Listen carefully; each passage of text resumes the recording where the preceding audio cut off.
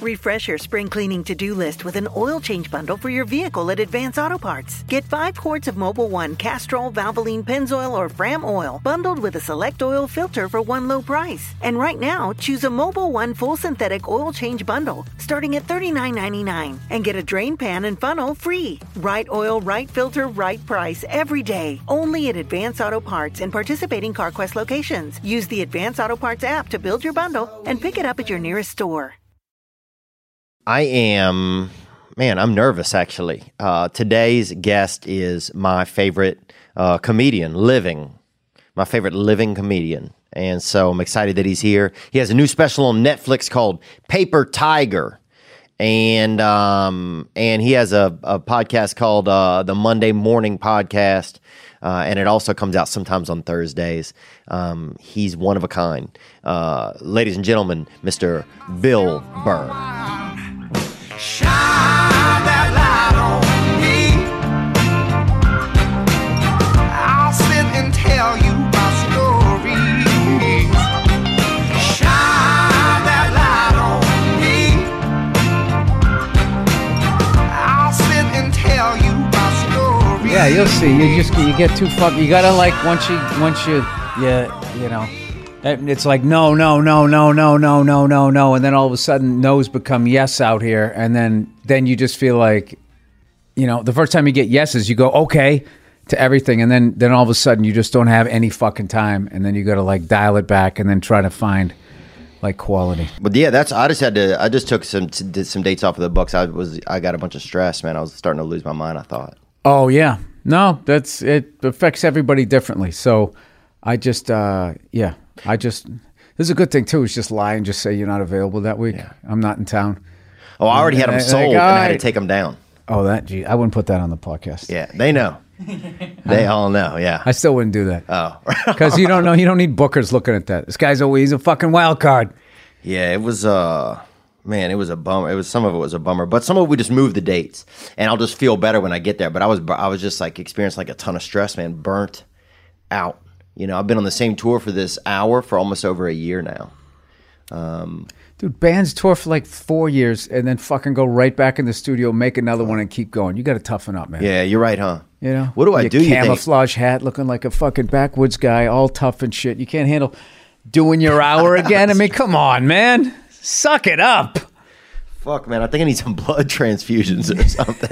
I really do, bro. I don't know what happened. No, but it's not bad if there's the other side too, where you're getting run down and you don't listen to it, and then you get sick. So there's always that. Or work yourself to death, which I've seen a few people do in this business. Literally died. Yeah. So there's definitely, well, you're in touch with your feelings. That's good. Yeah, man, I got too many of them. I think if you beat me open, just a lot of feelings sometimes would come out. Too many. You know, I think somehow I got caught up in some of that feeling generation, you know? Oh. Just too many feelings. What year were you born? 80. 80? 1980. 1980. So, you're the first millennial. The first year of millennials was like 1980 or something like that. I could see that. Yeah. I thought they were all like, you had to be born like 2000 or later, but it meant like you were buying shit, I think. That's all they care about. You know, when do you finally have money that you can buy shit? And it's usually around 18, I think. So you would have been 98. Maybe it's 82. I don't fucking know. I think it's late. Yeah, 80 I think was still a little bit of like, there was still more like some, heavy car doors. I remember a lot of that, car doors that would squeak and real heavy. You had to get your brother to help you close it. I remember more station wagons, big violent fucking station wagons. Wagons are awesome. I love a station wagon. I remember the motor opening the car and just seeing two pieces under there. That thing with the where you put the air filter in, and Mom would open that and go like this and then close it back up. Yeah, air filter. Yeah. The air filter housing, I guess you'd call it. Yeah, underneath it is your carburetor. Mom would open that up and close it and then just fucking curse my dad. That was it every time. Oh, I think she was probably fucking with the carburetor. Yeah, I think she was trying to. My mom got an old cop car for a while, and that was pretty cool. And we would drive around at night and pretend to be cops and shit. It would be like a fun thing we would do when we were kids. And it had one of those lights on the side. It had like the little hand light out of the window. Oh, yeah. Yeah, dude. So you're supposed to take some of that shit. I know you're not... Dodge Diplomat. You got to take the badges off of some of the shit. I know you can't have like police on the side, and then I also don't think you can have the blue lights. And in my state, I think you couldn't have those big searchlights either, because they were afraid you were going to turn them on and blind other people as they were driving down the street. Just knew that people would just be assholes. If they did it. I had a buddy of mine bought an old Massachusetts State Trooper bike, and it still had the blue lights on it. It was funny. He just thought it was the lenses, so he changed out the lenses, and he didn't realize that the bulbs were also blue, so he had to take it apart. I think he actually left them on. For a motorcycle? Yeah. Yeah. I never had a motorcycle, man. What did we have? We had some four-wheelers. We had things that we just kind of people put together. We had a guy, when I lived in Tucson, they had a guy had a school bus. He cut the top off of it and would drive it around. A full, like, convertible. Was it the full-size one? Oh, yeah. Now, did it have an option, especially in Arizona, where you could maybe, you ever see the Jeeps? They have like those tarp things you can put on the top so the doors are off and all that, so you get the wind in your face, but you don't roast. I would think you'd want that in Arizona. Sometimes he would put like a tarp over it at night and stuff, I think during like maybe, I guess the spring or something. But I think otherwise it was just one option, open, So just cruise. At any point, can I promote that I have a special out here? Yeah, let's do it. I don't know where we're going with this. Well, that's all right. I have a special out that's streaming now on Netflix called Paper Tiger. Paper Tiger, that's right. Dude, it was beautiful. Right. Was it awesome to shoot at the what's the name of the place? I just forgot it. Royal Albert Hall. Yeah. Royal Albert Hall. No, it was amazing. God. Yeah, because if even if I didn't know, some of the people that had played there, the second you walked in there, you would know that some heavy hitters had been there. So it was pretty intimidating the first time. I did one show a year, like about 9 months before I did that one. That was like, yeah, let's shoot one here. And then the first show that I did there, I was really in my head a lot, where I was just like. So you went to kind of not run the hour, but you went to just get a feel for the venue first, kind of? I just wanted to do it. Oh, you were just doing it. And then when I did it, then the idea came about maybe do a special here. And then I talked to Mike Binder about it. Yeah, I know Binder, yeah. Yeah, and he, we smoke cigars. So he's just like, he kind of did it, I think, because he wanted to smoke a cigar with me in London, which is as funny as that is. And that's how we ended up going over there. But I've since watched all these videos that I'm kind of glad I didn't know all these extra. I just knew Zeppelin was there. That was my big thing. Then people like the Beatles played there. I even saw, I think, George Michael, they were doing a thing for... Oh, wow. AIDS or something? No, for Linda McCartney. Yeah. She lost her arm, right? No, she died. Yeah. Sorry. She died. Damn. Yeah, she died. She lost it all. She lost it all, yeah. So they were doing a thing, and he came out and sang like a Beatles song and then sang one of his songs and just like fucking crushed it. And I was just like, wow. I'm glad I didn't watch that before, because I mean, that guy's voice. It might have made you nervous, yeah. It looked amazing. Yeah, because then it makes you feel like, all right, okay, he's doing that and Zeppelin's doing that, and then I'm going to come in here with a bunch of dick and shit jokes. Yeah. And I took a tour of the place like years and years and years ago, and I saw like the London Philharmonic was there. Oh, yeah. So playing all classical music. So yeah, I definitely felt crass being there the first time. But then the second time, the pressure of the special, I got to have a good set. You can kind of fuck all that history. Let me just go out and make sure I have a good time here. So fortunately, it worked out. And I think Binder, the way he shot it, put it over the top. Yeah. Yeah, some of the shots from the rear and stuff where you can just see, it looks like you're performing to like almost just an infinite amount of people at some point. Yeah. It's not as big as you would think, but it's big, but it's like really intimate. It's like the sound is perfect. It's yeah, man, it's something else. I'll say that. Definitely Susan something I Boyle won't forget. has been there. Remember her? Who else? I bet they've had. It seemed like has that place been around for a couple hundred years? Since the mid 1800s. Oh Jesus! Yeah, some guy. It was probably Prince Albert. No, Prince Albert. Dude, I love how you just fucking reaching for shit here. It's a couple thousand years. It's been around. Napoleon. That's an old guy. Well, Prince Albert, I believe. Prince Albert. Winston Churchill. I'm sure he did something there. He probably smoked a stick there and talked shit about the Germans. Yeah, no, a lot of people played there. So it looked historic. That's what it looked like. Yes. So I had to make sure when we shot it that we just didn't do the wham bam way that they shoot so many specials, which I have avoided my whole career because I've always tried to work with people that really, wanted to make something great. Right. Not just, do the typical shots. I worked with Jake Harrison, my previous three. You told me about him. He's great. Yeah, and he's like a Pryor fan, and that shot that he does, that single shot that you see that he does in the my previous three specials from the crowd is a nod to Richard Pryor live on the Sunset Strip. It's literally a shot just for directors and if any sort of like prior fanatics would catch it. Yeah. So I've always done that because I haven't liked how specials were shot for a long, long time, almost my whole career. Like they would just, and a lot of them look bad. They look similar. They look bad. They look. There's nothing that captures who the comic is at all. A lot of times, the audio on the audience is so bad. It's like, why even have it? Oh, the worst is when they put a whole bunch of them. When they would be doing a whole bunch of them. Yeah, in a group, and they just would crank out 10 of them, and then they would be taking crowd shots from somebody else's set. It was just so gross. The whole thing was gross and just not. It was just all for money. The whole thing was just, these are cheap to do. Yeah. Get the comedian out there. He's already written you don't have to pay any writers. He's already written it. He's the performer. Yeah. Bam, bam, bam, bam, bam. And then they take advantage of you. Well, I mean, I would. They apply a very efficient model. That's a good way to put it. Yeah, that's how they look at it. Like they're not thinking of it how we think of it. No, and you don't think I didn't think of it in the first special I did. I didn't know. I didn't know. Now it's like, okay, I know. I want directors that I know care about me, that want to make something great, and I want to have more control over it. And I know I can put an audience in myself. I don't have to spend half the budget paying some lady to get. Guarantee a seating. I got burned a couple times on that. I got burned a couple times on that. Like they somehow figure out what your budget is. Yeah. You could have $8 or $80 million and their budget's going to come in like 2 cents below.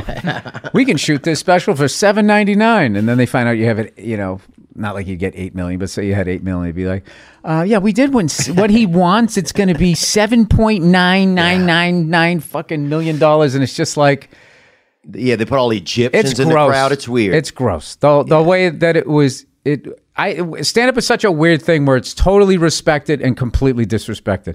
It has this thing where it's just like when you meet people who aren't comedians, so many people say, oh my God, I can't believe you got the balls to do that. I would never do that. But whenever they show a comedian, it's always the worst.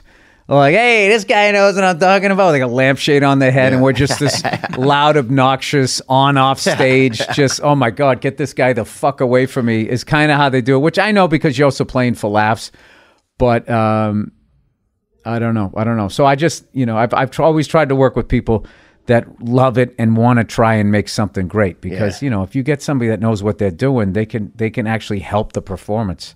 Or it can go the other way. They can take something great and make it not so good. That's why I think acting is so difficult because you're just so at the mercy of so many things. Right. Like you're not going to edit it. You can't do the pacing. What kind of music? When are they going to cut out of this? Especially like a comedy and shit. It's just like... It's real scary, I feel like. That's one of the reasons why I think acting is real scary to me because I really kind of treasure the things that I do comedically. Right. And so I just don't want to leave them at the whims of some other, some guy who's been up for 4 days. Did you just say you treasure what you do? Like literally your act? You're worried that some big Hollywood director... You can't take your comedic skills and say what the fuck somebody else wrote. You treasure your act so much. Is that what you're trying to tell me? The way that I present it, man. The way that I present it. If I give somebody something, if I do something funny, it's like, I'm going to leave it up to some fucktard that I feel like doesn't know how to best... This dude is going to be such a nightmare when he makes it. I treasure these jokes. How dare you? This. What do they call it? This is vulgar. This edit is vulgar. That is how it'd be too. Yeah. But I think I have like a thing. Yeah, it's like I don't I have a tough time working. I just think I have a tough time working with other people sometimes. Which is one of the reasons why I got into comedy anyway. I just think. Well, I would say get over that. Yeah. Get over yourself and get over that because there's a lot of great people in this business and you're going to miss out. And I don't know. No, you know what? You'll say your loved ones will save money on the funeral costs because no one's going to go. So there's not going to be too many fucking snacks they got to put together. I guess. I don't know. I have such a tough time. I think working with other people, man.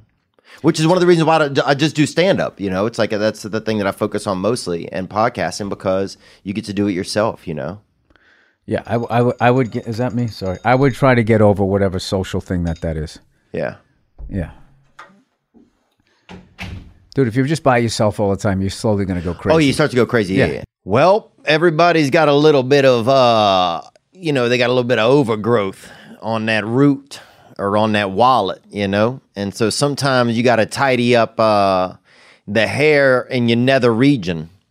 And that's why they have something called Manscaped. And I got Manscaped, and I'm definitely feeling a little bit more. My pants go on better.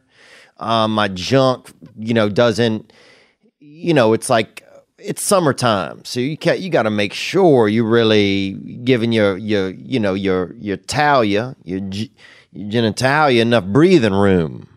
Manscaped is forever changing the grooming game, and they do it with that perfect package 2.0. And inside that perfect package, you'll find the electric trimmer called that Lawn Mower 2.0. And this thing isn't gas powered. I don't ever bring anything gas powered around my Johnson. You feel me? Its waterproof and skin safe technology will protect you from nicking your sack when you tidy up that bag. It's time to get clean with the perfect package 2.0 from Manscaped. You can get 20% off and free shipping with the code THEO, THEO, at manscaped.com. And they give you a whole kit, the setup, the balls, the wiping, or everything. You get that hitter. Your balls will thank you. Get 20% off and free shipping with that code THEO at manscaped.com.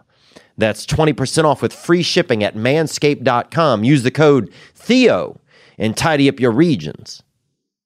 We had a question that came in about a special, didn't we, Nick? About the special, no. Actually, we did not. But you want to go to a video question? Yeah, let's do it. Yeah, let's do it.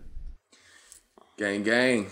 What's up, Theo? What's up, player? I got a question for Mr. Burr. Is this I know live? He recently said in another interview that he's close to a year sober. I was wondering if you had any tips for recovering addicts. This question is coming all the way from Newfoundland, Canada. I'm recently 38 days clean. Dang, hitter. Just out of the facility.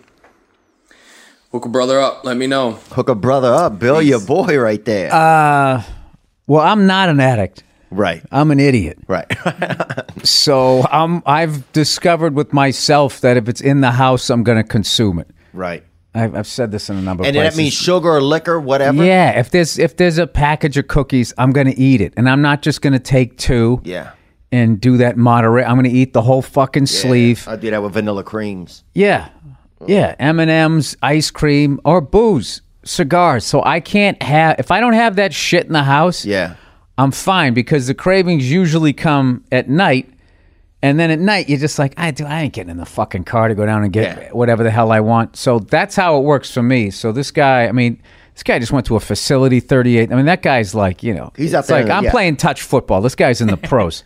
So I'm not going to try to give him advice. I am happy that that's what he's doing. But do you feel different after a year sober? Like, do you notice anything different of not drinking for a year, or like? Yeah, my cigar smoking went off the fucking rails. Yeah. Because then it just becomes like, there's a thing that I'm trying to work past right now that I've noticed that through all of the shit that I've done through just food, booze, and, cigars, is every couple of days, or maybe even like once a day, even just like through food, like I want some sort of ramping up, some sort of buzz. You want an escalation. Yeah, you want that right hit. And you can do that through just going to McDonald's. People who are like obese and shit like that, that's their fucking thing. Yeah. You can do it through anything. I mean, dude, I'll be honest with you. This is me relating to fat people. There's nothing better than giving into McDonald's. Oh, my God. It's the worst afterwards, but when you're in the fucking drive-thru and you're pulling up, like, I am getting every fucking thing that I want here, and it's still going to be under $10, and it's just going to greasy slide. I mean, when they give you that fucking and you get the fresh French fries, not the ones that were laying there. Yeah. I mean, it's just like... And the Latinos make the best fries, too. If you notice whoever's in the window whenever you're driving by. Dude, if it's a Latino in there, fries are better 85% of the time. Really? And that's something I notice. But I will say this. Sometimes I talk to the person in the window to make myself feel a little bit better about the purchase. Do you ever do that? Like to kind of take the edge off of the fact that I know. No, I have all shame. And the worst part is when I'm driving home is the grease and salt mixture on my steering wheel. Oh, yeah. From the fries. You're just like, oh, God. Yeah. The next day you wake up with the distended belly. No, it kind of doesn't at first, and you think you got away with it, and then somewhere in the afternoon it just creeps in. Oh, I don't have that yet. Yeah. Oh, yeah. Oh, you don't? Well, that's good. That's good. I've had it. Something to look forward to. But no, I think there's definitely something where there's like a thing there's a certain thing in the evening that happens to me where it's like I need to do something. It could be booze. It could be cigarettes. Like when I quit drinking, I had cigarettes. I started smoking cigarettes. Mm-hmm. But it's always something: pornography, Dove chocolates, dark chocolates. Yeah, you got to find, like, you know what fascinates me is like basically the first 16 or 17 years of my life when I never, I took a couple sips of stole a beer there for my dad, but I never really went out and tried to get drunk until I was like 16 or 17. But I went for like a decade and a half, like I was straight edge. You know what I mean? And but the thing was, you told kids you were straight edge. You're like, I don't drink. I'm good. No, just out of being a kid. It's not like your first 10 years of your life. You're like, fuck, playground, man. I need a drink. It's just not where your world is at. And the thing was, it's Pandora's box. Then once you catch a buzz, then it's just like, oh man, this is this other kind of living. And it's I didn't understand that. I was kind of using that as like a. I'm not saying I'm never gonna fucking drink again, but I had to like. I kind of just had to like step back and just be like, all right, because the reality is I got a kid, so I just didn't want to be that. I'm like, you don't want to be drunk when your kid's around. I'm like fucking Lou Grant with a bottle of whiskey remember that on Mary Tyler Moore show? She'd have a rough day and she'd come in and I don't remember the whole show. I can explain it to you. Yeah. If I can explain it to you. This fucking guy I don't know what that is. All right. No, I believe it. I don't know. And the second I started to explain it, like, I don't know the whole show. All right, I get it. I believe That's that comic ADD. Like, I don't want to I'm not into it. I don't want to hear it. I got it. Your show. Go ahead. Continue. I remember. All right, let's talk about old shows then. We don't have to. It was so funny how you bailed twice on that. Patty Duke. What about that? You made me feel like an asshole. Like that was the 15th time I fucking brought it up. Sorry, no Mary Tyler Moore. One of the great ensemble fucking cast of all time. I do know she just died recently. Yeah. I was going to bring up a more positive story about the show, but yeah, it's the second time. I bring up fucking George Michael. What was it, an AIDS event? Some sort of gay thing? Oh, I didn't say gay, bro. But why did you say AIDS? Because he had AIDS, man. No, he didn't. Did he? Jesus Christ. No, he didn't. Dude. Well, people have been saying he did. I think you are confusing it with gay. No, I'm not. I didn't know he was gay. I knew that apparently he got AIDS in a park. That's what I heard. And he blew a guy in a porta potty and got busted for lewd activity. Oh. And then, he had a little fucking, he liked getting a little buzz at the end of the fucking day, and maybe it got away from him. I think that's what happened. But like what I would like to focus on was how amazing his voice was and how talented he was. And I performed and stood in the same spot that this guy did. Yeah. That's what the point was, not what he died of. Yeah. Oh, wait a minute. And I wish it was. What happened in your life? Who'd you lose early on? You're really into death. Well, no. I remember listening. You don't want to get to know Mary Tyler Moore because you're afraid she's going to leave you too? I remember listening to George Michael on the school bus when I would go to school. And I felt like, and I would always sit by myself. Did you feel like you were going to catch AIDS by doing that? Some sort of airborne HIV through the fucking radio? Bro, I was holding it up to my ear, I could feel my ass. In a roofless school bus. Right. Whatever the windborne radio AIDS was going to get me. Oh, man. Do you think it's interesting that they can, they can stop it, but they can't cure it? And all those comics that have done bits about how basically the money is in the treatment, not in the cure. Yeah. And they kind of learned that with polio. Because it seems like they cured it, but they're not going to 100% cure it because they want you to keep coming back. For the drugs. And get people on, which probably fuck with your liver.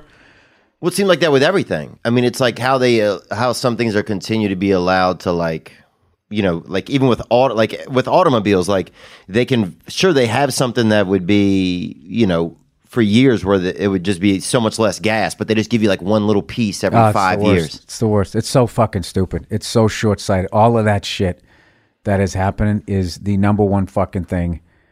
The number one thing as we're sitting there focusing on these stupid minutia.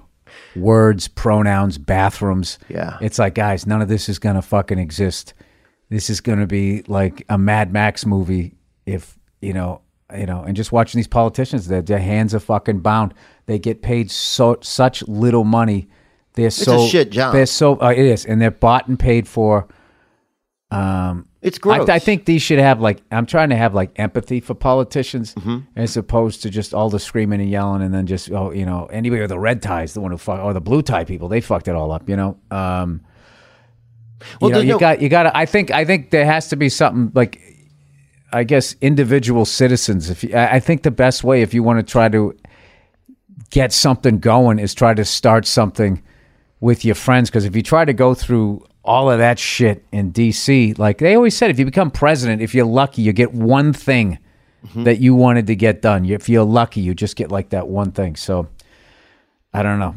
It's too depressing to watch. I don't understand news junkies. Why you would fucking do that to yourself, and the fucking stories that they show. My God, it's just I want to fucking see this. It's all sad stuff. Here's sad stuff that you can't do anything about, and now you know it.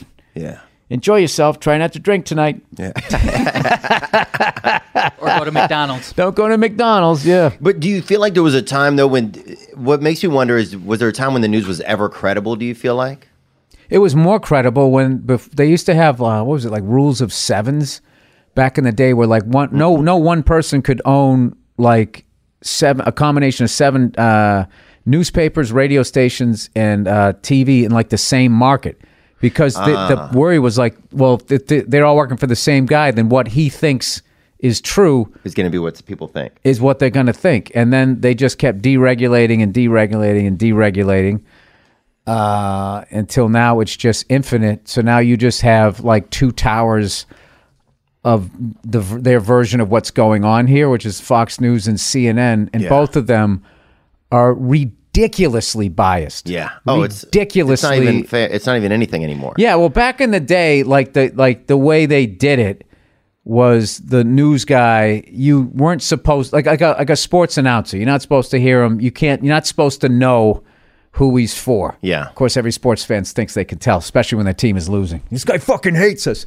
So they would just deliver the news as it was, and the facts, it seemed like. Yeah, and there was a lot more of journalists breaking shit and bringing down people who are really doing some bad shit, where now that's kind of all gone away, where everybody's sucking the corporate cock. So I think that's why now they're going after comedians and shit.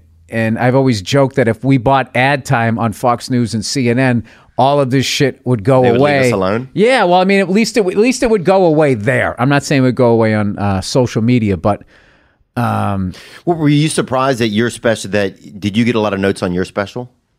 From people? I mean, you're always going to get some... Yeah, but I was more surprised that people tried to lump it in with the specials that they did, where it was just if you look at it musically, a country album is not a rock album, it's not a rap album. So right. it's all different. And my special, I did some topical shit, but most of it, what it was about was me trying not to be an angry asshole and pass this on to my kid and be a better husband and just realizing how difficult I am to live with. That's what the main thing was about.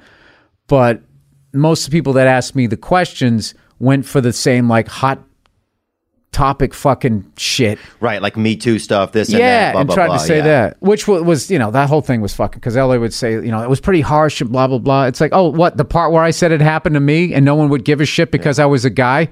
They didn't even fucking, they didn't even ask questions about that. It was all just They just want to create, it's just all about creating more stuff. Well, no, they're hacks. And what's funny is if I told, who the fuck did I think I just said this on Rogan. If I said the same 10 jokes you said, and you said the same 10 jokes everyone, we would be looked at as the worst fucking comics out, just hacks. Okay? But if you're a journalist, for some reason, they can all ask the exact same 5 to 10 questions. And you just want to don't you have any pride in what you do? Yeah. Don't you want the person that you're interviewing in to be wow, man, nobody ever asked me. That's a great, for them to enjoy it, as opposed to rolling their eyes fuck this again. And I had a guy started an interview and he goes, don't be alarmed by these questions. I actually liked your special. And then it was just one fucking... Fuck him. I mean, not... Yeah, but still. I'd never take it to fuck him. It was just it was just disappointing. It was just oh God, this again? Well, it's just no it's just there's no individuality. It's... Well, I think what it is because there's so much shit to look at there that you have to go with controversy just to get people to stop. So you get clicks on your website, and then there's like advertising hits. And the dangerous thing about that is when that's where you're steering the ship, you're going to go at somebody who didn't do anything. Right. You know what I mean? And eventually you could get them caught up under the fucking farming equipment, which has happened to a number of comedians who got caught up in the fucking wake of that Weinstein shit. And, you know, just to watch all of these so-called social justice warriors to sort of just collectively turn a blind eye to that, because they're so worried about like losing this hold that they have. And it's just like, but they're losing the hold. Do you feel, I mean, that hold I feel like it's like, I feel like so many more people go out to see comedians that have podcasts. No, I think that it's just adjusting to where it needed to go. It probably had to go past, it had to go into like a witch hunt phase, and it's going to adjust to now that if somebody does something like that someone can say something and then it's fine. It is it's not fine that the person did it, but they'll be able to, oh, this is what this is. We know what this is. Let's investigate this. Let's find out what's going on. Blah blah blah blah. They'll be like I feel like it's going to a rational place where it was totally irrational before. Agreed. And then it blew past rational and went all the way irrational the other side. And it's Salem. Which is how, you know. And then it's Yeah. That's going to end up in a comfortable spot. Yeah, I mean, there's just no empathy. It's a lot of times what gets me is like social justice, like that, like this whole like judgment. It's the same people that will say like we need people to have space to learn and space to be themselves and figure out who they are. But then there's no empathy for anyone when it comes to like a word or a statement or something from a decade ago. Or and when you go back in somebody's past, it's like you're not trying to find out who they are. You're going back to find the mistake they made. Yeah. And then that mistake is who they are. It's like everything else that you did. You could literally be a fucking Eagle Scout, you know, playing free shows at an old folks home and helping out veterans and all of this shit. But one fucking time you did X, Y, and Z. That's who you are. And, you know, I just wish that they would like, you know, if somebody does that, hey, we're going back 15 years. I think we should go back 15 years in this person's life. It's like, okay, as long as we're cool with doing it to you too. Let's go. And then, mano a mano. Yeah. And then we'll find them. There's no fucking way. You can't go back in anybody's life. Mm-mm.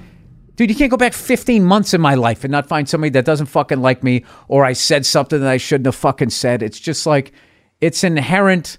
Oh, I've seen a meme today that's fucking... But everybody does. Yeah. There's these fucking assholes driving around like they're these perfect people. It's like, no, you just don't have a podcast. Yeah. You know, but this is the funny thing, is all these fucking people are getting like this home security and all this shit where you can see like the fucking thief and all that. they're going to be recording themselves and they're going to be saying shit in their fucking houses. And all these regular people you're going to find are just like anybody else in the public eye. Like you make jokes. You have the way that you joke with your friends. Right. It's normal. Yeah, you know it's a joke. They don't know it's a joke, but then they hear your private conversation. They try to take it out. It's like, first of all, this is a private conversation you shouldn't have been listening to. Yeah, there's no context. That's the problem with all of social media and everything. That's a problem even with like, is like you can see something even on Facebook or anywhere, and you see something and you just see that clip, that bit, and you're like, and it gets a reaction, but you don't see the timeline. So you don't have any context of where it plays. Yeah. And so then people constantly react. We got a kid laying in his bed right here who sent this video in. He had a question. It's related to all this. All right. What up, Theo? Love the podcast. What up, Bill? Been a long-time fan. I'm sending in this video directly from my bed with an open-ended question. What do you guys think of that comedian, Shane Gillis, that was just let go from SNL? Or really just what do you think of the situation in general? Thanks. Gang, gang. And you guys commented on this on David Spade was that last night? Yesterday? Yeah. No, I think I just answered it. I don't think it's fair. I wouldn't want to be judged by one thing that I did. Yeah. 10, 15 years ago. So that's personally something I wouldn't do. I would never do that to somebody. Right. And it's just I think it says a lot about you as a person that you went out and did that to him. I don't think, especially like as you're starting out as a comic or you're riffing and stuff. It's just like, dude, I got a bit in my act right now that like the first time I told it, 2 women screamed at me and walked out. Mm-hmm. And fucking then so waited to tell me go fuck myself and all that. And I got into him with and then I honed it and I honed it and I honed it. The other night, same fucking joke. This woman came up to me. She says, "Oh my God, I feel like you were talking about my life." And it's just like, so So what am I though? Which guy am I? Am I that fucking guy that made the two women get fucking mad and then I told them to go fuck themselves and then they yelled at me? You know what I mean? Are they better than I am? You know what I mean? I just don't. I don't get how that works. Well, yeah, I just don't see how there's no long-term value in it. It just ends up with a witch hunt where we all cancel everybody. Everyone. And I also think SNL was getting shit for never having an Asian cast member. So then he said something about Asians, and then they had to look past their own bullshit. Their bullshit. It's like if he gets canceled, why doesn't SNL get canceled? It took him 40 fucking years. Yeah. To finally cast somebody Asian. That's okay, but and this Asians guy have says been here forever.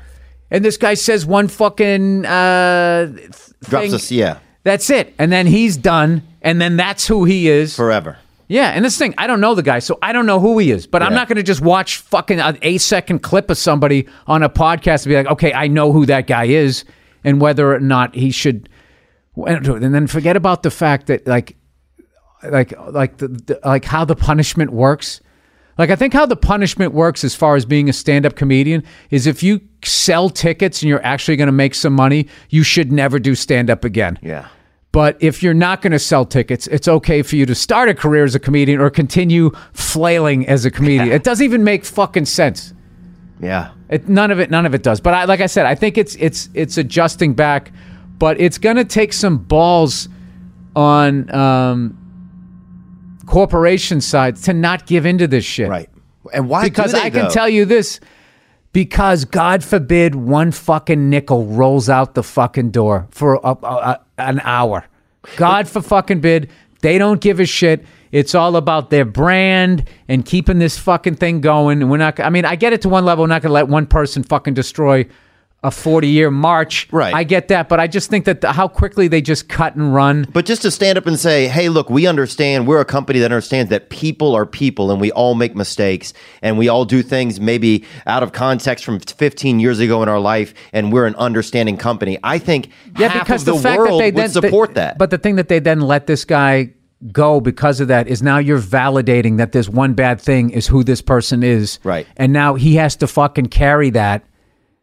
Like, that's going to be like his thing. And it's just like, it's that'd be so tough. It's horrifically not fair. That's not fair to the fucking kid that did that to him, whoever started that. It wouldn't be fair to do it to that person because there's no fucking way you can't go back and do this to somebody. And imagine, like, what if that kid's supposed to be, Shane Gillis is supposed to be one of the best comedians ever? What if he, that's what is his destiny, or he's supposed to do something novel and you also through his grow. craft. You also grow the more you travel. If you have your fucking eyes and your ears open. Oh yeah, it's the best thing about traveling because then you have friends, you have frames of references, and then shit that people say. And it's funny. Then you go back to your hometown and the shit that people were saying that was making sense. Now you can step back and be like, that's not right, or that's not cool to say that. Oh, I remember first time I went to Africa, man, I was like, holy shit. I had no idea that like other countries, I mean, I knew they were like real, from books and from like the globe, but I didn't know they were real till I went there and put my feet on them. Like but I know what you mean. It like didn't register. You know what was great is so fucking mind-blowing is when you go to Asia and you go there and because they don't pay attention to it other than this fucking horse shit where we're trying to start wars with people.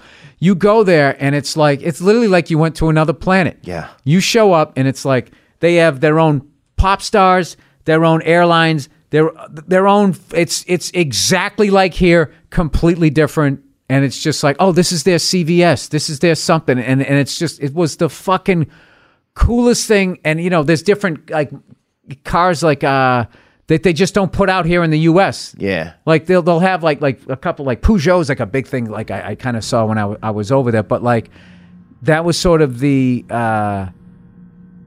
thrill of going over there was watching like, all right, and like you get like who's their Guns N' Roses? Like who makes these fucking people go crazy and like their AC/DC and all that shit. So I really got into the music when I was over there. I couldn't understand what they were saying, but the energy you could... But just like laughing, watching it, and then you'd see the way the person was dressed and how the crowd was reacting. Is this China? Where was I? I think this was Singapore, Hong Kong, Mumbai. But the whole thing, just traveling through all of it. Oh, Mumbai's beautiful. Yeah. Man. And Singapore Airlines, where they still have like the hot chick fucking stewardesses, which for some reason that became like we discontinued that. Like this asshole thing. Dude, it's the greatest thing ever. And they all, if you watch them in the airport, they'll move like a school of fish almost. They're all in a group in formation. They're all in like, it's like a young, beautiful military, dude. I know. And you're just sitting there like, it makes you happy to be on the airplane. Yeah. God forbid. Yeah. God forbid. And then people just sit there, because she has to be beautiful. Yes. I mean, that's fucking part of nature. Yeah. It's people are trying to act like that isn't a fucking thing. Anyway, so. Nature is a thing. But here's the thing. Before I fucking did 20 years on the road and then fucking go there, like shit to me that was like factually acceptable, joke acceptable, and all of that was just, It adjusts. Yeah. Yeah, it adjusts, man. So, look, I didn't realize how many people, like, I grew up in a small town. Like, we just had, it was like probably maybe 70% white, 30% black, and it was pretty poor town. And I remember going to Africa. It was the first country I ever went to. And I was like, holy. It's a continent. It's not a country. Yeah. And I remember thinking, holy shit, dude, all these people are going to be in heaven. That's what I never realized. And I was like, fuck, because I'd always pictured heaven like just the people from my town were going to be there. And then I remember going to this place and being like, holy shit, man, what are we going to do now in heaven? It's going to be packed. That was my first thought. Do you believe in heaven? Yeah. And I thought, well, when we die, dude, it's going to be packed. And so then suddenly I had all this anxiety, I guess not anxiety, but just like fuck, man, now I got to rethink what your my heaven? afterlife, yeah. And so I was like, rethink my heaven. Is there room for Africans in your afterlife? And there's a lot of room for them. Dude. You got to see how many are coming, bro. You got to see how many are coming. But then I went to India. I went to India one time, and I saw like some kids there smiling and playing. And dude, to this day, I've never seen as much joy come out of like a group of kids than for some reason just like. I had a great time in India. In Mumbai, they were like friendliest people. Well, they were ball breakers. I was really amazed at the sense of humor that was over there, because that's not something you hear about when we talk about India. We talk about the food, we talk about the religion, caste system, the sacred cow, all this hacky shit, the style of dress, but they never talked about the people. And I got there, and they were really, really funny, like just ball breakers. Like the comics like broke balls. It was really, really funny. And it was that was a great time. It was just a little scary to go to, as far as like when I got I had to get a work permit to go there. And then when I went there, I had to get them to sign a piece of paper so it was okay for me to leave. And I didn't like that at all. Like almost like checking in for school or something? Like getting I had to go to like this fucking embassy thing, and they wouldn't let the promoter come in there. And I was sitting there with some chick from Afghanistan, and we're both looking at each other like, are they going to let us out of here? One of us. And there was like, when they do this thing where they don't, when you ask them a question, they don't nod yes or shake no. They kind of do like, oh yeah, they do that double up. They do this shit. It's like, who wants to be because I was like, all right, so I got this piece of paper. I'm doing my show tonight, and then I'm going to the airport, and I'll be able to get out if I show them this. And she was just like, oh yeah, doing this. It's like, lady, I'm on the other side of the fucking globe. Yeah. What do you guys own me now? What's going on here? Am I in that fucking where that guy taped the drugs to him? What the fuck was that movie? I don't even know what the fuck it was. Women in. No, this is before you were. This is when you were real young. Midnight Express. Oh yeah, I haven't seen that. Yeah, you guys don't know that. With Tom Hanks? Just file that under Mary Tyler Moore. Yeah. Oh, that's Polar Express is what I'm thinking of. Yeah, Polar Express. Anyway, it was, that was the only part of the trip that I didn't like. And I found out that it's harder for people who lived on the West Coast to get out of there than on the East Coast, which means some senator said something or did something and fucked with them. So this is their political fuck you back. Oh, wow. Yeah, because there was some, I'm not good with the name, some beautiful pop star American, like one of those Nora Jones, piano playing gorgeous women. She went there and she couldn't get out, is what the promoter told me. So I was thinking like, all right, if they don't let somebody who looks like that get out, there's no fucking way I'm getting out. Yeah. So what was good was I had a red-eye flight, and I showed up and I handed the paper, and the guy was fucking doing this shit, and I just gorillaed my way through. That middleman, yeah. And I was just like, dude, it's the paper. I have to go. I got to go. And he just was like, oh, he just fucking stamped it. And then I felt like when that stamp hits.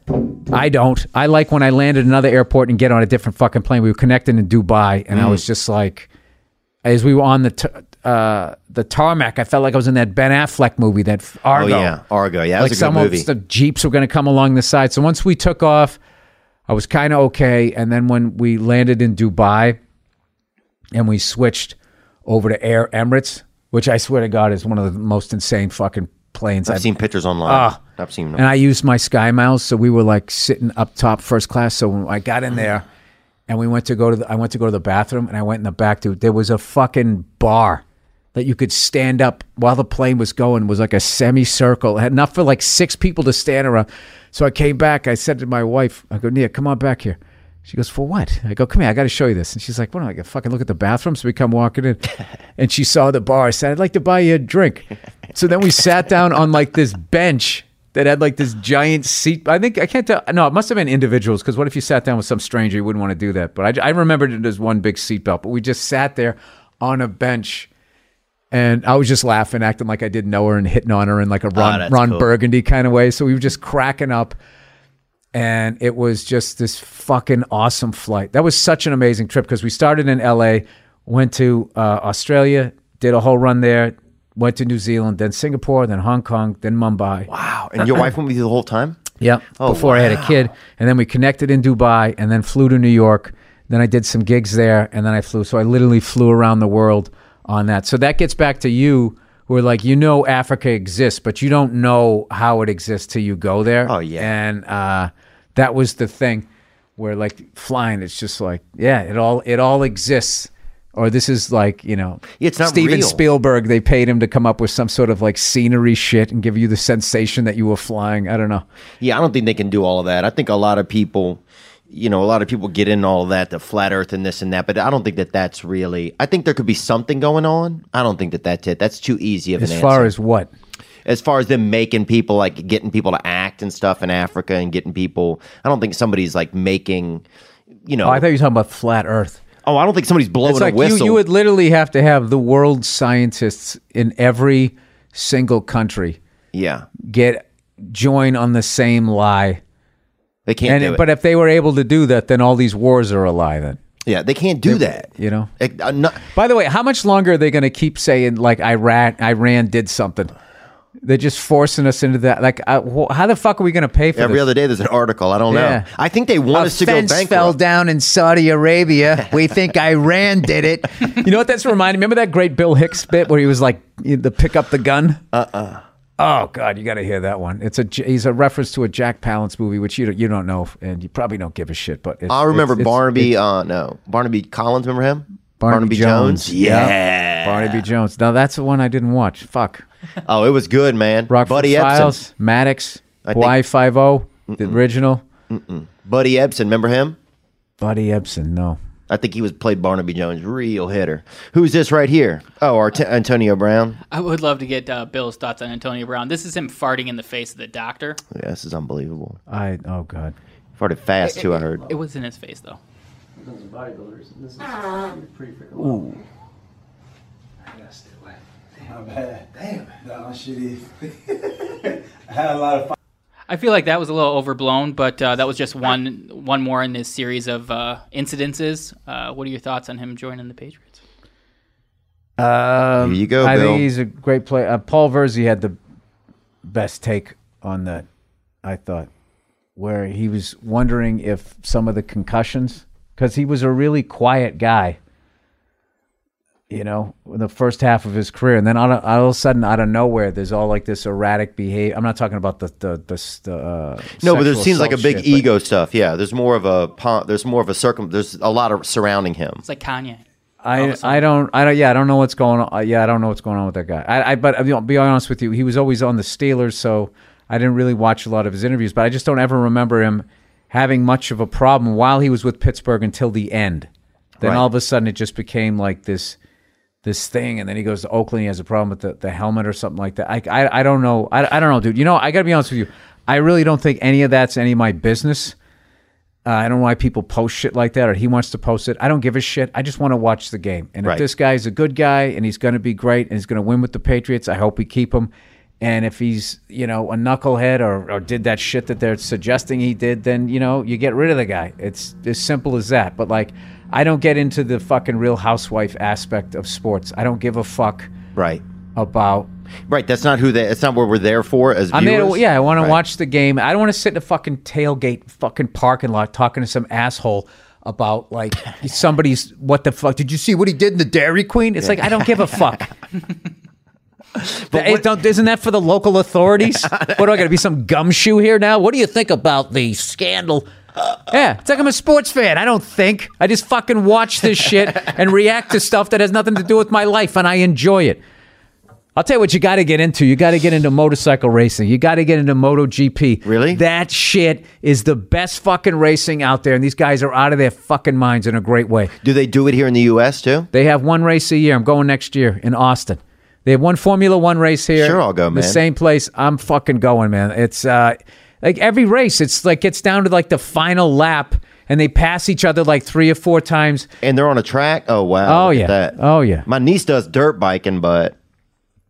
Oh, that was Andre Dovizioso, number 4, and Mark Marquez. That was in what the fuck one was that one? That last lap of that fucking race is insane. Wow.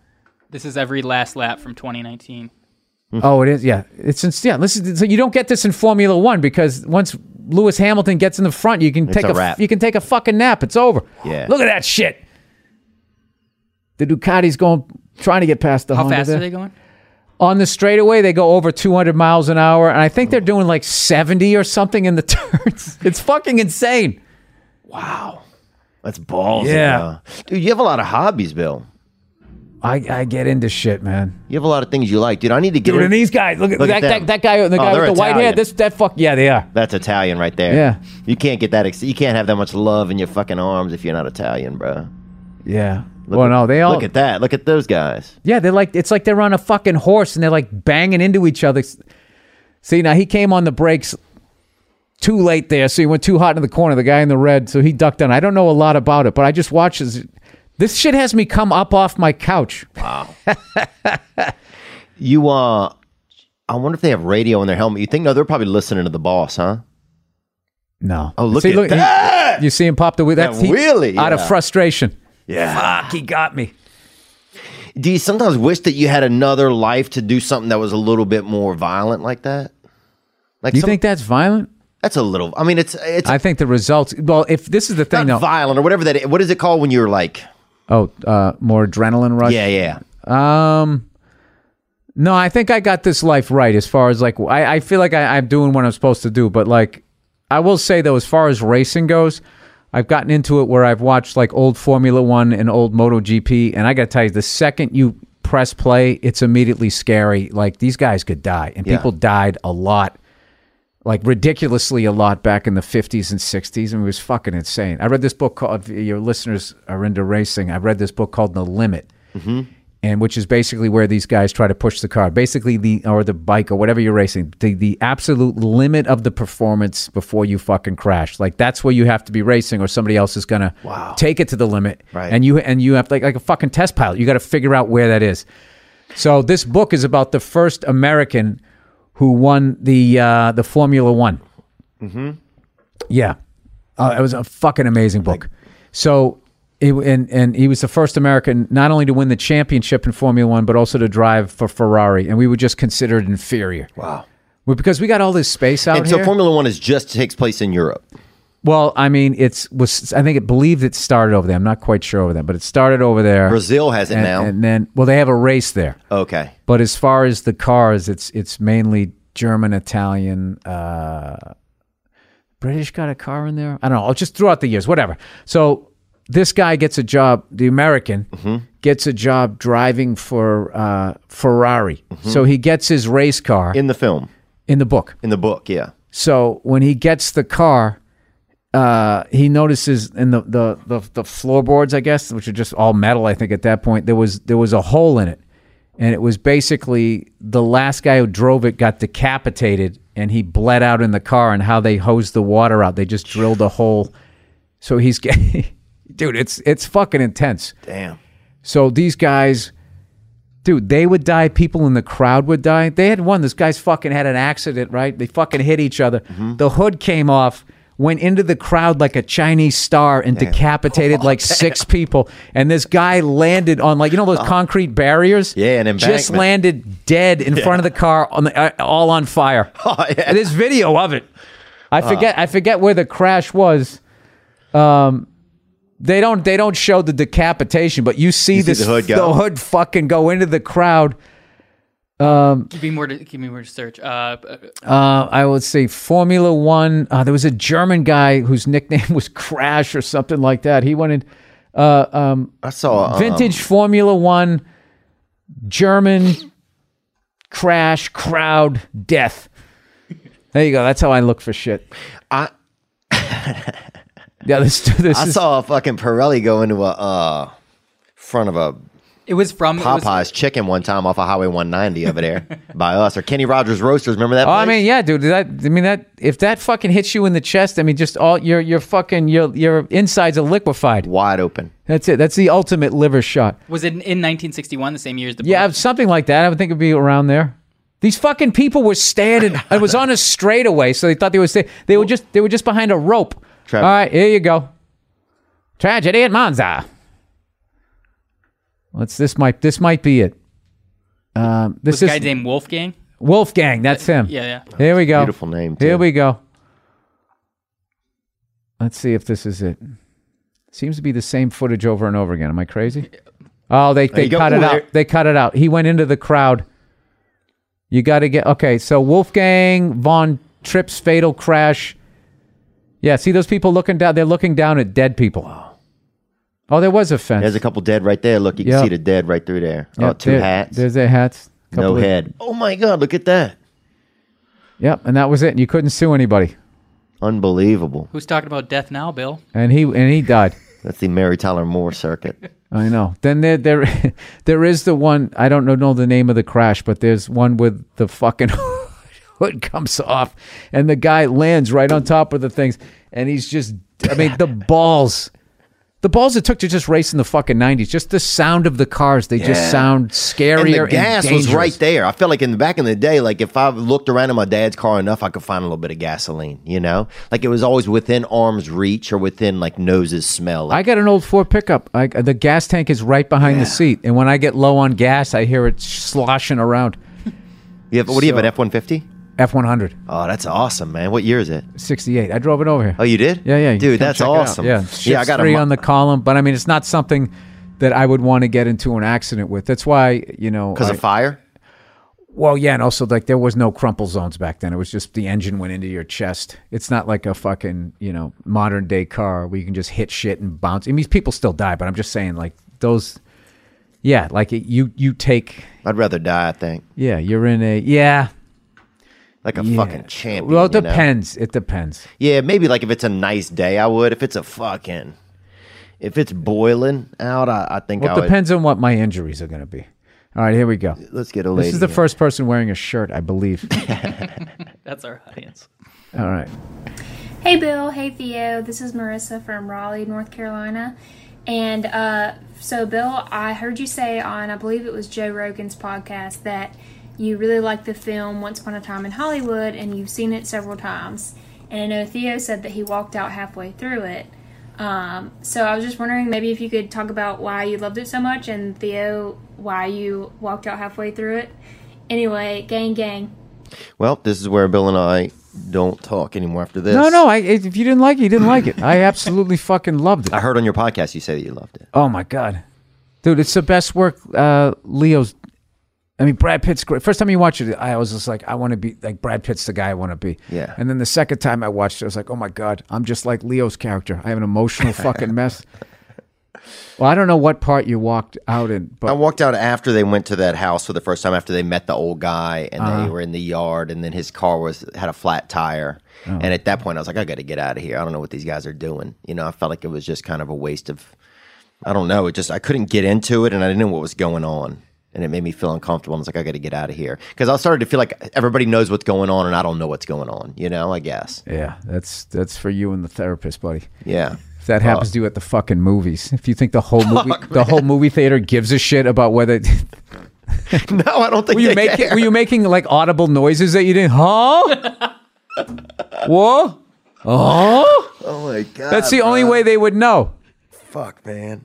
I didn't know I was so fucked up, man. Until you Yeah, came you in here do. today. Yeah, you do. No, I really didn't. You do. I didn't have the insider track, man. You do. I really didn't, though.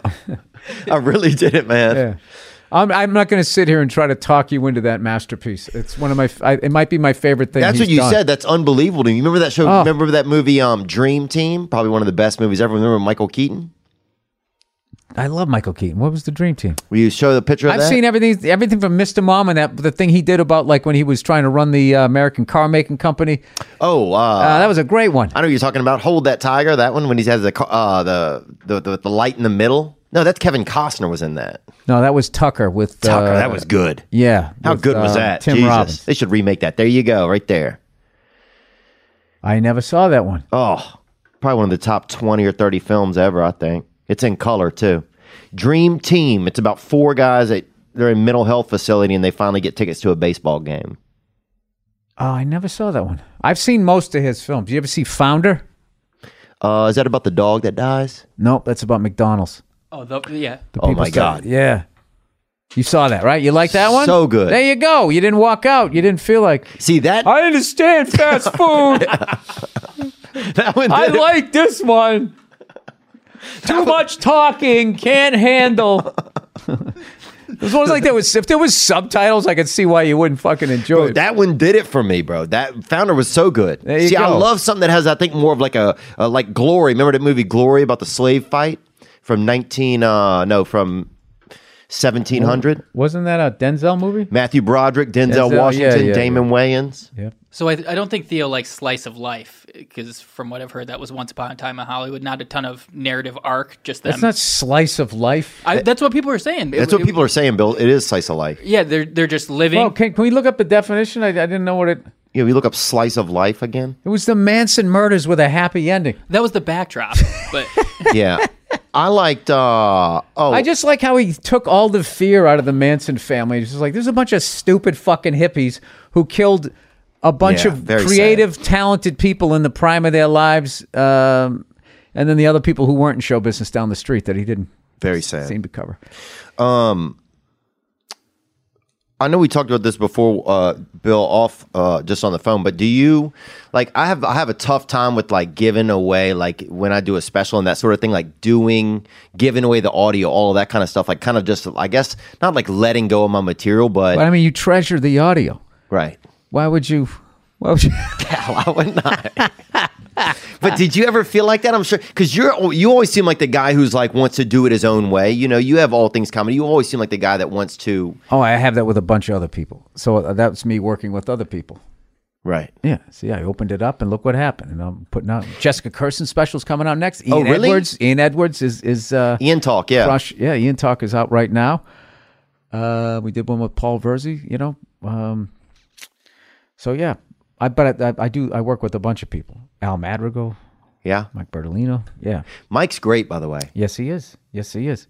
Anyways, what were you asking me? Just did you have a tough time? Like, I guess I don't know. Sometimes I just have a tough time with that. I just have a tough time with like just feeling like I'm getting taken advantage of constantly. I guess is what it is. Yeah, at some point, it's basically, a fighter knows how to take a punch. I mean, that's the best you can do because it's coming. It's coming. There's always going to be like, it's very rare, that, somebody, there's always the bullshit that you're going to have to wade through. So what you need to get a really good lawyer and you have to be willing to walk. Those are two huge things. And then you just kind of go from there and you got to go with your gut. And sometimes they get you, sometimes they don't. But it is not business is not a fun experience. Yeah. Just put it that way. It is just like lying and stealing are probably the two number one commandments broken every fucking 90th of a second. That's what it is, which is what's so funny about this whole dialogue out there, this, what do they call it, that's going on out there about how, men move through the world. And right. You just basically, the doors fly open and stuff. Oh. It's like, no, dude, it's a fuck party. They're trying to get you face down every fucking thing you walk in. That whole thing that like there's like that as a guy you're immune. Oh, it's horrible. To this fucking yeah, dude. The amount of times I've almost just quit this business. The only reason why I didn't was because I realized that like it's like, well, I'm just going to get into another business and it's going to be the same way. Right. You know what I mean? The nature of business. The nature of business is that there's just yeah. People are going to fucking try to put your face down in their desk. And if you let them. Look, I'll tell you this. If you do a little bit of, gambling, if you like to get out there at the late night hours and lay a little wager down on something fancy, maybe they got a Weimaraner is going to do a run, is running uphill against a beagle, and you want to lay a few shillings on it. Well, you can. Maybe you got a shrimp and a seahorse want to wrestle, and you can do that in the yard and make you a little money. But at the end of a hard week, it's great to sit down, take some time off, and to watch football, a more popular competition. Do the smart thing when you do it, and go to mybookie.ag. No one gives you more ways to win than they do. MyBookie. I just accidentally laid a wager last week. I wanted to bet the New Orleans Saints and that they get 10 wins. Accidentally bet they get under 10 wins. Next thing you know, Drew Brees goes down, and I got a shot. So I got a shot. Accidental, but maybe you can do better than I can.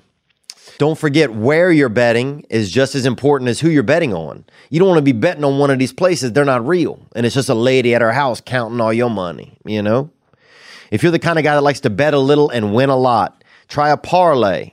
If your picks come through, you multiply your winnings. That's how you do it.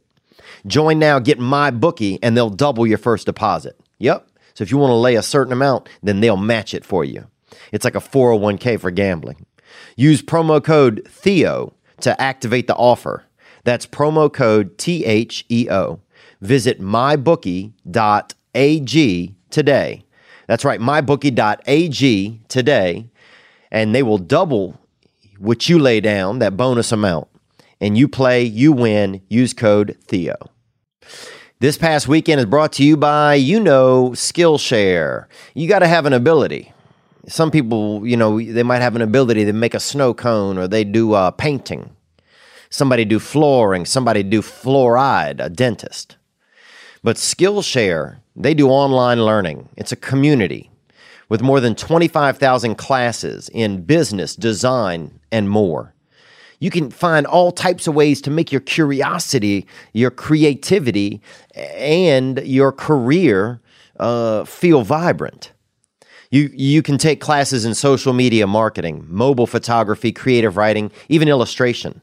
Whether you're looking to discover a new passion or get that side hustle or get those pro skills, those professional abilities, Skillshare is there to keep you learning. Join the millions of students already learning on Skillshare today with a special offer just for TPW listeners. You can get 2 months of the enigmatic Skillshare for free.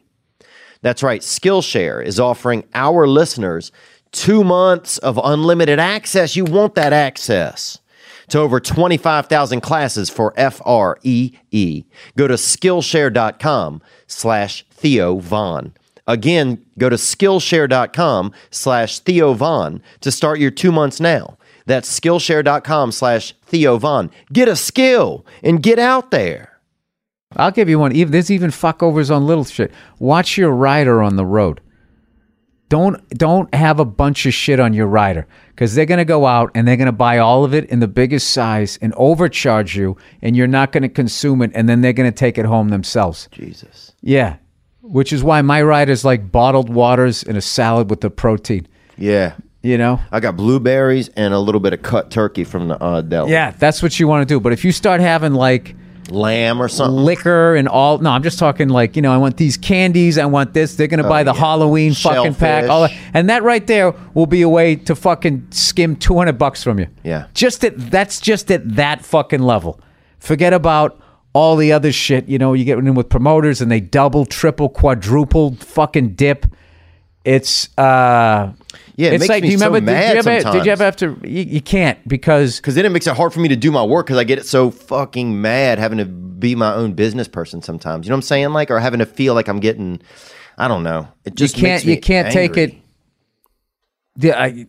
The problem I have is that the people who do it sleep at night comfortably. They're just like, that's how business is done. This is how we do business. Yeah. It's like, that's how you do business. You can't do business unless you're just fucking somebody over and stealing from them. Yeah, man. How do you feel when you sit in your fucking hot tub? I don't know, whatever. I got fucking issues in other areas. Yeah. Dude, I love that line from your special about the lady in the hot tub. You're like, you're fucking sitting right there next to me. Oh, yeah, the way white women have divorced themselves from their own white privilege. Bro, I fell off of my couch when you swung said their that. Gucci boot over the other side of the fence to be victims is fucking hilarious. Let's take a question right here. We got another, speaking of a white guy right here with all his fucking privilege, sending this in. Hey, Bill, Theo, this is Luke. Hey, Theo, I was just wondering if you've ever flown in a helicopter. Bill, would you take them up? That would be kind of a fun little trip. And Bill, I know you're working on your instrument rating. Keep plugging at it, man. I'm an instrument and commercially rated fixed-wing pilot. So I know what you're going through. Just hit that far aim, brother. Take care. I've never been in a helicopter. I've been in a Black Hawk one time, actually, and I was doing a show in Basra or something, and I got a blowjob on an unsecure airfield from a female, and in the middle of the night in a Black Hawk helicopter. Praise God, brother. Well, there you go. So, yes, he's been in a helicopter. So I have been in one, but only with a gun, only when people had guns. Do you keep a weapon on yours or no? On what? In your... I don't know if you have a helicopter, if you rent a helicopter. Do I really have to answer that? He knows goddamn well I don't have a weapon. Why are you doing this? You don't? You wouldn't have a gun? I don't think it's obtuse really to think you might have a weapon in there with you. Think about it. Yeah, think about it. Okay, all right. You think about it. All right. All right, man. Just a small gun, dude. Just a handpiece. Yeah, no. Okay. Fine, Bill. It's just a fucking ridiculous question. I thought it would be. You bringing Uzi up there when you fly? Fly is a hobby. Here's another question about Bill's interests. That guy looks like me a little. Hey, Theo. Hey, Bill. Hey. Theo, I'm really looking forward to seeing you in a couple weeks. The Rat Pack's going to see their Lord and Savior in Bethlehem, Pennsylvania. Praise to God, brother. Praise God. I'm currently smoking a Sir Robert Peel. Slobbering all over it. Mm-hmm. That name's pretty pretentious, but onward. Bill, yes. My question to you is in smoking these Nick sticks, it's been my experience that the group of people, the subculture, there's less knuckleheads. Yes. Is that your experience? Yes. And what's your favorite cigar and or brand? Gang, gang. All right. Yeah. That's what it is. The conversation, the people you hang with. I don't think I've. There's got to be one or two. I don't think I've ever met a cigar smoker who wasn't fucking cool and chill. Chris Carter smokes them. He's on that television show. Yeah, a lot of athletes smoke them. My favorite one right now, I love those La Auroras that come in those torpedo-like tubes. And I was an emerald guy. Now I like the sapphire. The sapphire, that's my go-to. I love La Aurora cigars. They got these little ones. They call them Zeppelins. Mm-hmm. They come 20 to a box, looking like a little mini, Can you smoke them at night? When do you smoke them? In the morning? What's the earliest you'll smoke? Do you have a little bit of a culture for yourself? Well, I'm trying to lay off them, so I kind of like, what I try to do is, because I have so many friends that smoke, that I try to get a large group together. Rather than smoke with all of 8 people individually, I try to get all of us together, so I just smoke once. But I got a back porch I like to go out to, but there's like this fucking psycho level mosquito out here now that if you go out there at night, like even if you got clothes on it, like fucking goes right through your clothes. Oh wow, I haven't heard of that. Yeah, it's fucking And brutal. does your wife smoke them too sometimes or no? No, she doesn't. My wife's cool as shit. She's all right with it. Like she sees me all like wound up. She goes, "Why don't you go smoke a cigar?" Oh wow. Yeah. Go do some stand-up. I think you need to go do some stand-up. Like, she kind of, like, manages I start bouncing around the fucking house. Like, do you need to go out tonight? Like, what's going on with you? I go, probably. And that's what I have to do. I get in the car and I fucking put on some AC/DC. Fantasize that I'm in the band. Yeah. Singing the lyrics. And then when Angus starts playing, then I'm Angus. Whoever's doing the most interesting shit during the song, that's how self-involved I am, as I'm fantasizing as I drive down the road. And then I go down to the store and whatever, I do some stand-up, and then I come back. And then I'm more chill. But I trying to smoke like once every 2 weeks. Oh, that's good. Yeah, but I'm not doing that. Did So that's not good. Did you like take to it right away? Because like no, you like forced yourself to. No, like you know what cigars. happened to me? I was on a movie and I bought a box of cigars for everybody because we were going on a boat. The director was taking us out to go on this little boat ride around. I think we were in Boston, and there was just too many non-smokers there, and to just bust out 10 and everybody smoking would have been obnoxious. So I kept saying to the other actors, we're going to hang, right? Blah, blah, blah, blah. And it just didn't happen. And then I didn't want to throw them out. And then I had them. And I was like, fuck. And I never smoked a cigar by myself. And I made the mistake is I went out to my back porch by myself and smoked one. And there's just... Create that habit. Well, when you smoke a cigar, even if you haven't done shit that day, you feel like you conquered a country. There's it's because it's something, it's inherently obnoxious. But it's delicious and it's relaxing. And I was just like, I just instantly, in that moment, I was like, I get this. This is fucking amazing.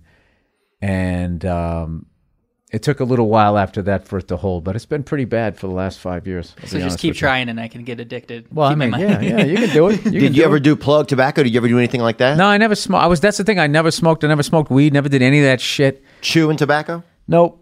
Never did it. I was that kid that when they came to school, if I could just reach one kid, I was the guy that got reached. And yeah, that's somewhere in my late 30s. I think I finally was just like, am I never going to know what it feels like to be stoned? So I took a hit. So occasionally I do that. You and the wife will roll up a little blunt or no? Sometime if it's a special occasion, maybe an anniversary or something? Yeah, maybe. Not really, though. Not really. Yeah. Certainly not a blunt. I mean, we're pretty like, we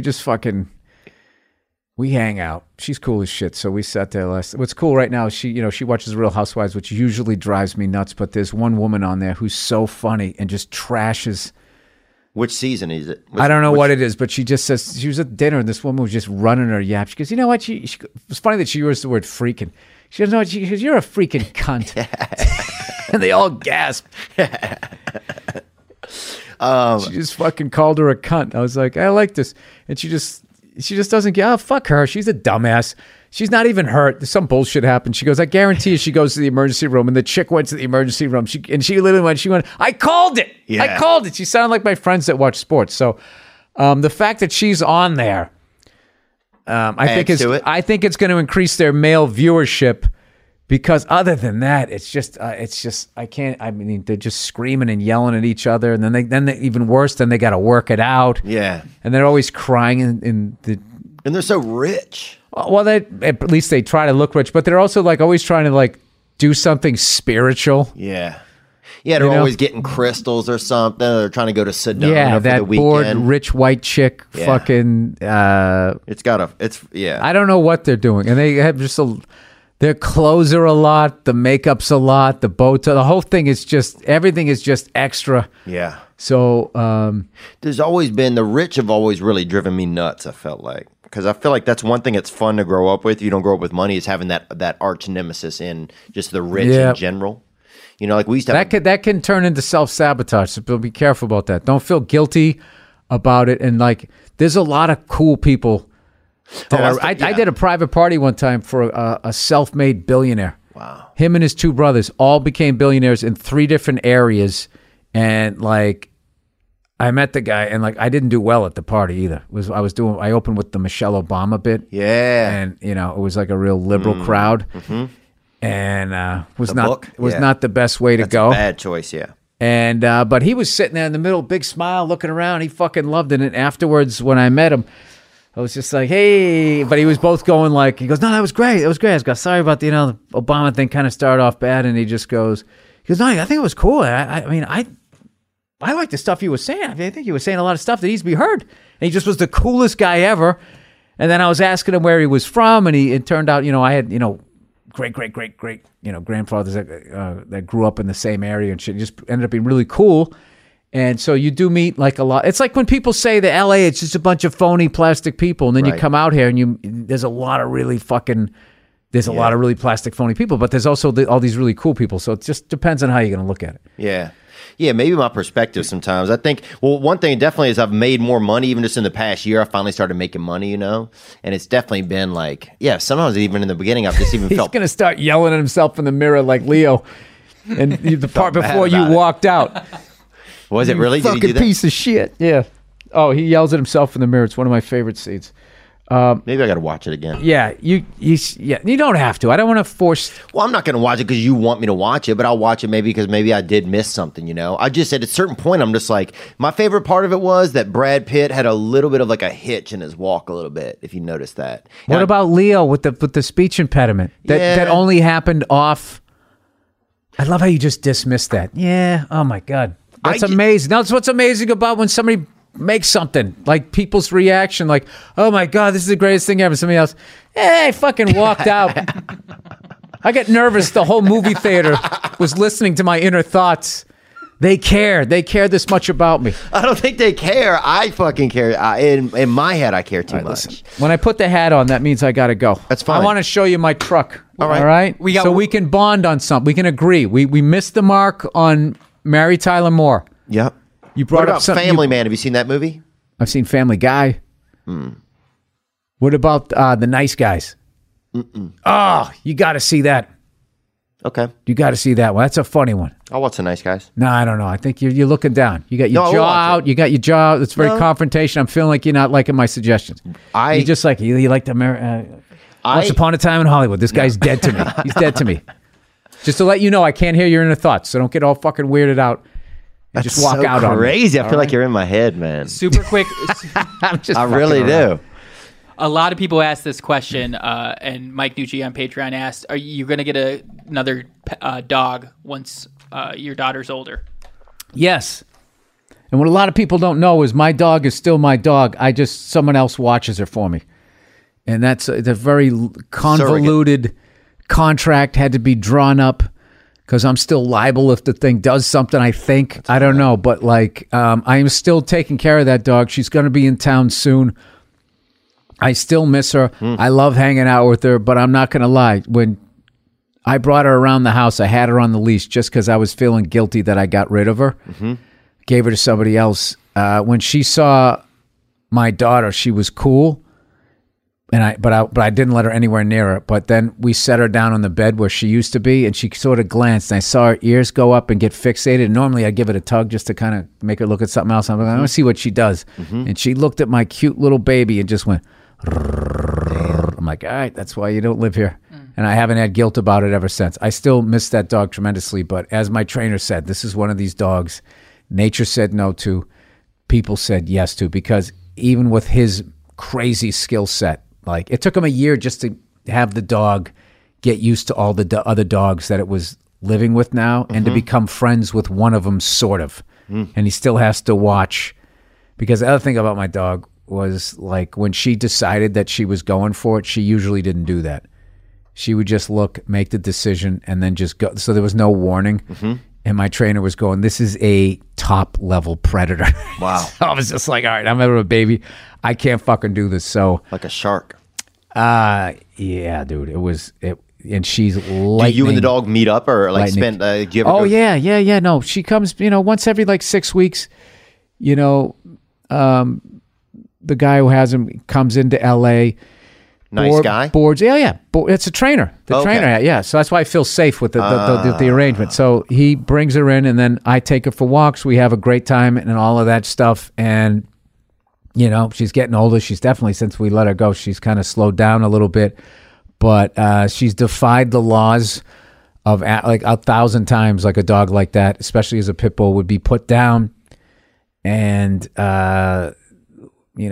somebody had her for a year, just let her go. We got her. We had her for from 2009 to the end of 2016. So we had her about 8.5 years.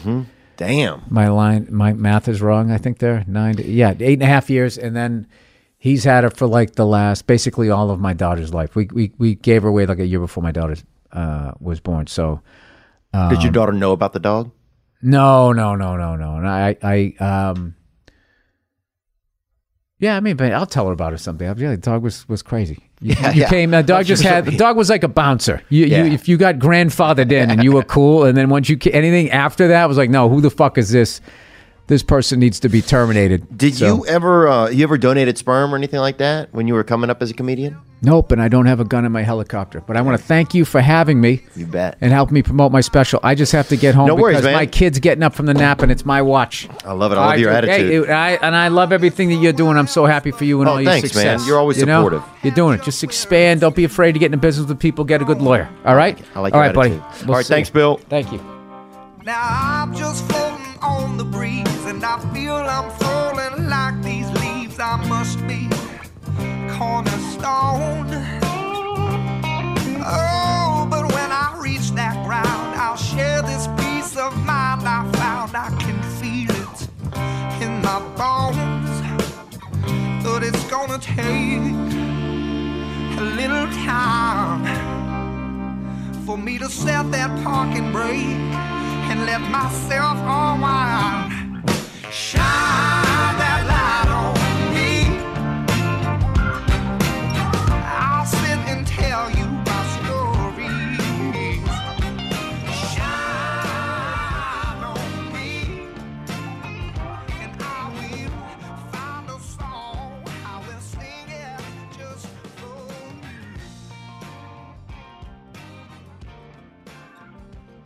And now I've been moving way too fast on the runaway train with a heavy load of my past.